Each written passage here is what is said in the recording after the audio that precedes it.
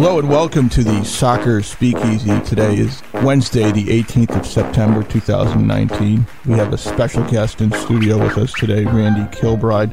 We needed to get lawyered up today, and Randy's, because we're going to be dealing with, he was a high-level, is that a corporate attorney, Randy, in New York? Is that firm? Yeah, it's a truly white shoe Manhattan firm.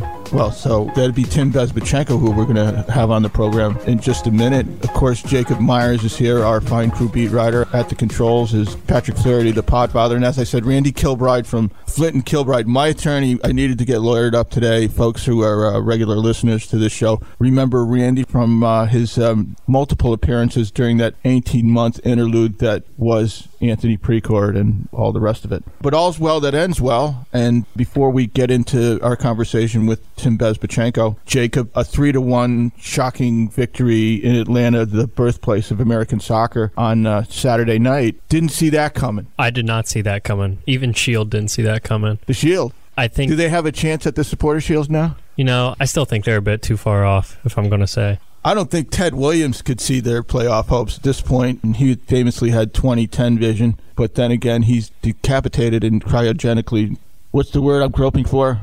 Frozen? Yeah, he's frozen. Dead? Yeah.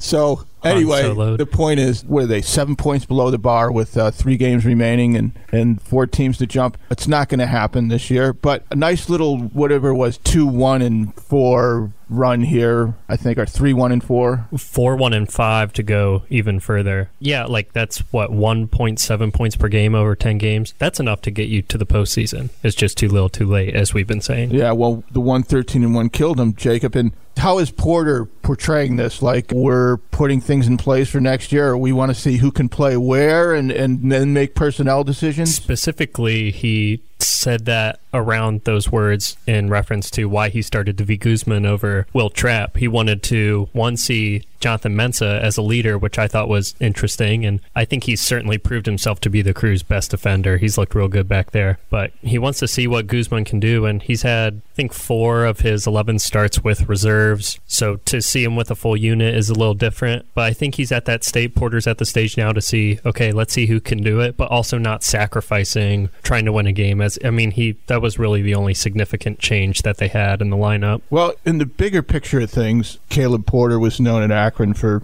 recruiting guys other people didn't recruit, guys with a chip on their shoulder. Not that other people didn't recruit, but they may have fallen through the cracks of in larger programs and had a chip on their shoulder. He likes those guys. The leadership thing has been important to him as he's professed over the years. Portland, he assembled that whole team. Yeah. Himself, basically. And a lot of those pieces still there. They're still winning. Right, but the same type of player, and I think he's sort of kicking tires, if you will. He's feeling his guys out. At least that would fit his MO. Do you get that sort of feeling? Yeah, I think it goes along to allowing players to play with more free range than Berhalter had his specific system, very specific what he wanted guys to do. Porter's more wanting to see guys make the plays instinctively, and that's what Pedro Santos has done this year, and that's why I think he likes him a lot. So they're going to re-sign him. We'll have to ask Baz. Well, in my story, it had, Caleb said he saw Pedro as a big asset moving forward, and Pedro said that he didn't really have much interest going back to Portugal. He wants to stay here. Okay. And anything else housework-wise this week? Injuries, people returning, what they're looking like as they're at Vancouver this weekend, correct? At Vancouver. Still have Waylon Francis, Josh Williams, and Hector Jimenez working off to the side. Milton Valenzuela's working a lot, too. He's running and stuff. And, he looks fine, but, still building up strength on that knee. Hector Jimenez is back running this week, although he's, I still think at least a week, if not 2 weeks away from playing. They're going to try to fit him in before the season's over? If he's fully healthy, sure. I think he's proved enough that you don't need to do that just to keep him on the team moving forward. So those, as Randy knows, those take a year, those ACLs. They just flat out take a year. No, not Hector. Milton will not. Yeah. Oh, geez, I'm sorry. Milton's cross-wired there. Never mind, Randy. Stand down. Scared some people. Scared me. Oh, that's it. So should have a pretty fair compliment on the road trip. Yeah, I think you want to build off of, obviously, what you did with Atlanta, and they've strung multiple together, so should be. And you look at Vancouver, they're down in the table. It's important for them not to have a letdown if they want to build toward next year, which Porter mentioned post-game as well. It's very early in the morning. That's all I'll say in my defense. I'm wired. And whoever hasn't done their knee can do it in Vancouver because BC Place is an awful, awful surface. And joining us now is Tim Bezbatchenko, the president general manager, and he probably has 3 or 4 more titles to go along with that. Are there any more titles than that?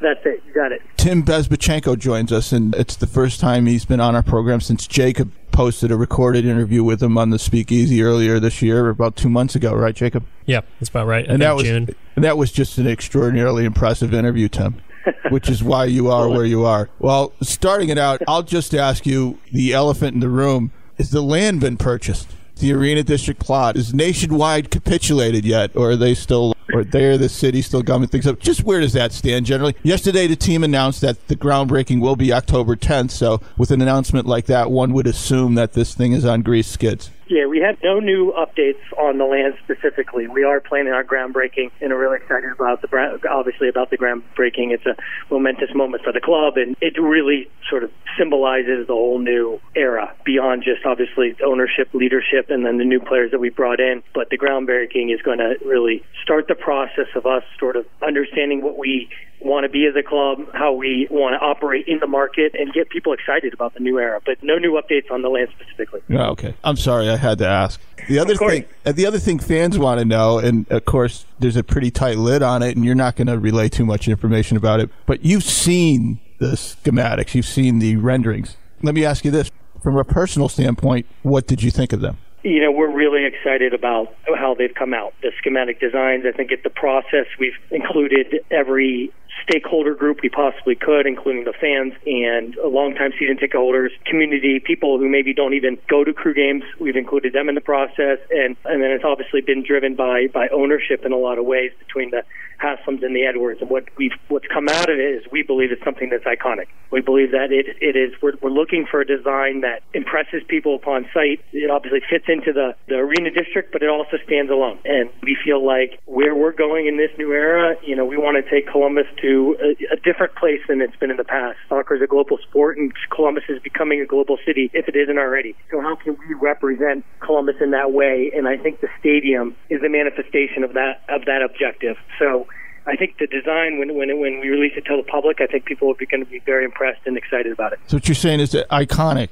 structure, potentially? Yes, absolutely. Tim, Jacob Myers here. Could you just give a sense to our listeners of when you got here, how many moving pieces there were to get to this stage in an October groundbreaking day? And I'm sure it's been a lot easier having people like Steve Lyons and you kind of fill out your front office. Just give a sense of all those moving pieces. Yeah, I mean, part of it was just the structure of how everything came together so quickly from an ownership perspective, right? So you have previous team doctor and Dr. Pete Edwards, who's a long time, obviously, team doctor, but then he moves into ownership. And then the Haslams coming together to purchase the team and do it in short order. So I think the first order of business was just understanding how we're going to operate from the top down, educating, ourselves about the league, certainly ownership on how it's different than perhaps the NFL, how, the single entity operates. I think that was sort of the first couple months, understanding that and how we're going to operate as Haslam Sports Group, right? The Columbus Crew SC being a part of this larger entity and figuring out ways where we can find synergies between ourselves and the Browns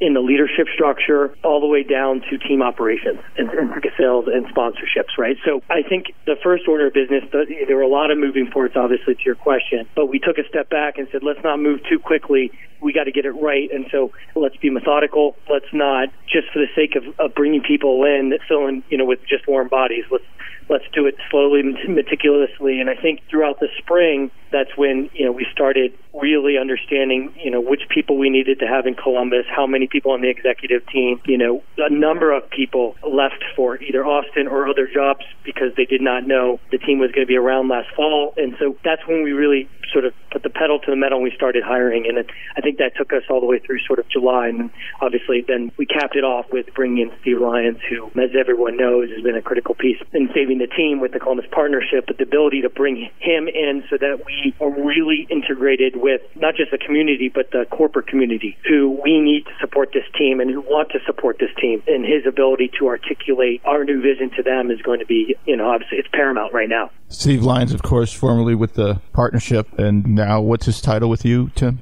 He is EVP, Executive Vice President, and he's Chief Business Officer, so he'll be kind of working on the business day to day. And let me ask you about a specific part of all these moving parts that are coming together, the player personnel side of the things in your roster. You know, the injuries might have, in a way, goosed the process of turning the roster over, such as you and Caleb want to do it. Where is that now, and what do you see moving forward? And feel free to give the fans some information here, Tim. Yeah.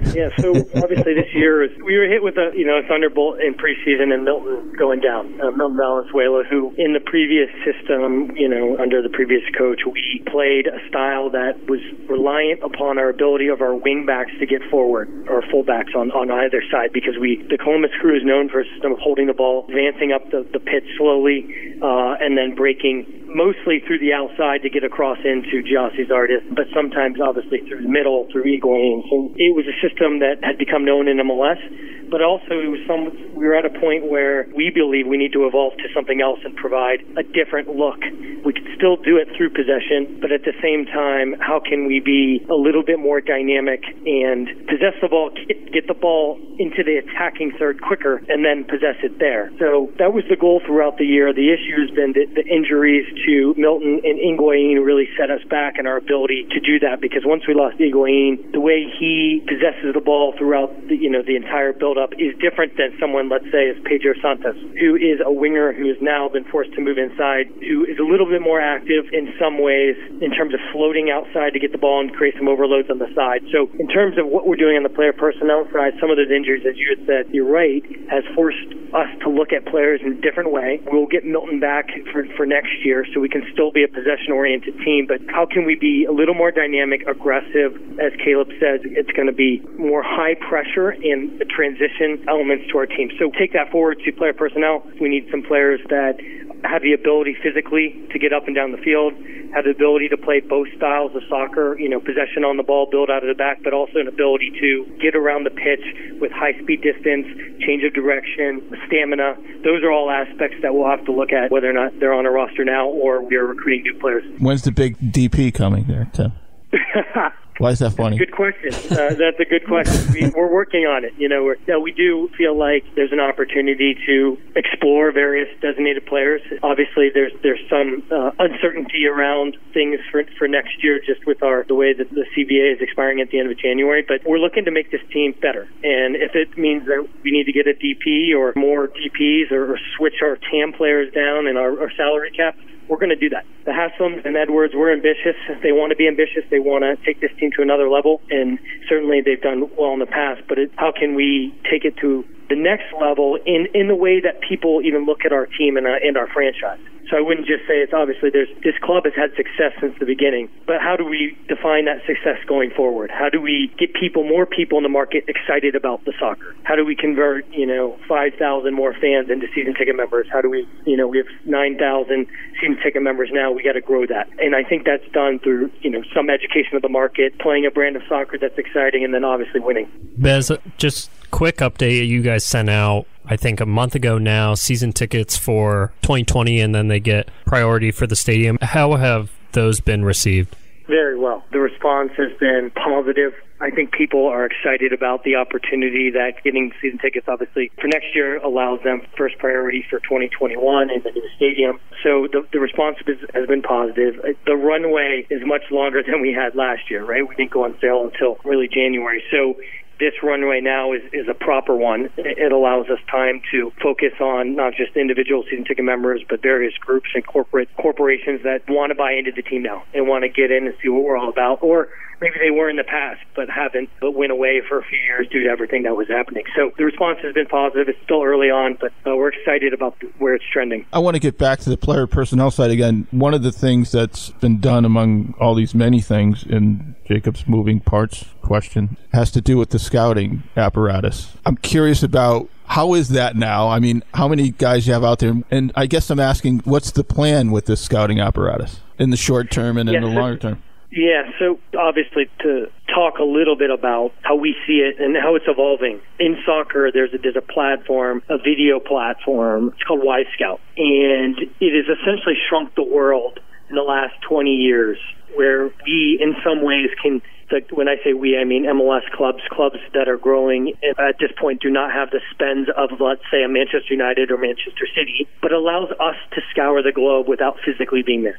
So that happened about 20 years ago. So Y-Scout, they hold a conference too where all the clubs around the world who have Y-Scout, which is virtually everyone, and come together and speak, and that's where sometimes deals get done. It's like speed dating, and you're going around and talking to clubs about their needs and your needs and seeing if there's a match. So the reason I say that is because before, even in my previous club in Toronto, we had more people maybe in the ground in Colombia and Argentina, Chile, Germany, Scandinavia. What you can do now is you can have more video scouts and people who are, or maybe in the U.S., watching games, and they're sort of taking you through, I would say, the first 2 or 3 stages where you're able to watch, second division Uruguay, in second division Germany, first division Chile, and get through games. And what I mean by that is making sure that you've seen every player in the league and you've seen them multiple times, so that you start to get players rising to the top. And then from there, what we're planning on doing, that's when you give it to the people on the ground. You start doing your homework on those players, due diligence on their life off the field, and then we start to compare each player individually against each other to decide which one's going to fit our style of play, which one Caleb really sees matches our system. So those are the various stages, and so we've scaled back a little bit on the people, on a couple people on the ground. We've amplified and increased our video scouting capacities, and then the question now is how many people do we need to have on the ground and where, based on the players that are going to become available in January. How many people is that, Tim? I can't tell you exactly, but it's roughly... No, it's not. On the ground, it's a handful. The video, that number changes because scouts are in for a period, and then sometimes they'll find permanent jobs or become head of scouting at another club, but that's another handful. Are you looking for a Giovinco? I mean, that's a guy that you signed in Toronto. Michael Bradley, Josie Altidore, that's 6'12". Yeah. I mean, $19 million worth. I would love a Giovinco. Those might be once in a generation, once in a career type of player. Obviously, my goal is to find one, but it is what he did for the league and for the Toronto FC was different. And so it might not be, a player of that sort of age and experience, but the way that he changed a club, that is what we're looking for. We want a player who can come in and help, again, transform this club and take us to a different level. And so we're looking for our own Giovinco in a way, even if it's not going to be a 5'4" Italian with a little bit of a temper. Is that at all more challenging in Columbus than a place like Toronto? We've seen that in hockey, where some of the stars have perhaps not wanted to be here. Yeah, I think what I've seen is Toronto, it is an international city, probably a little bit more European than Columbus. So when I'm scouting we are scouting in Europe, people know they know of Toronto. And whereas in Columbus, I think that you have to educate them about what the city provides and what it is about and what it's going to become. And from a starting point, the starting points are different, just from pure name recognition. But once you start to show them videos, and you certainly when you get them in the market, if you're able to do that, either the player or the agent or someone who can communicate to them, that's when they get excited, because it's a lot of times not what people think it is, whatever they think it is, but they get here and they see that all the things that we have going on and how quickly we're growing and all the construction and the arts and the sports and everything that a big city has, they're like, wow, I can do it here, but without the traffic, and the education system is great for my kids. I mean, it's really, in my opinion, about getting them here if you can. As we've speculated a lot just on the trajectory of this team, and especially aligning with the opening of the stadium, July 21, assuming that that's still the date that's out there and that you guys are setting for. When do you expect this team to be a consistent MLS Cup contender? By the way, just for background, Jacob had you guys winning the Supporter Shield this year.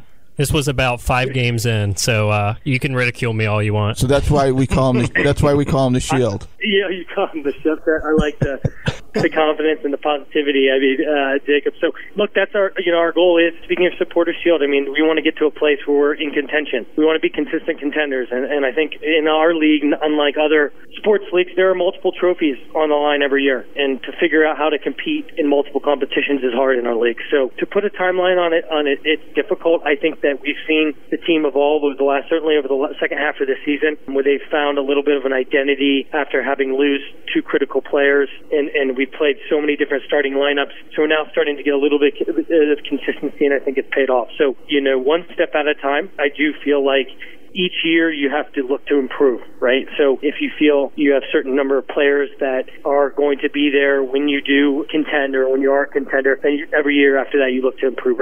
Even every transfer window after that you look to improve maybe one or two players at a time. And then the dynamic changes. In soccer, it's not like a baseball where they just, you're hitting in a sort of an isolated event and you're looking at their batting average.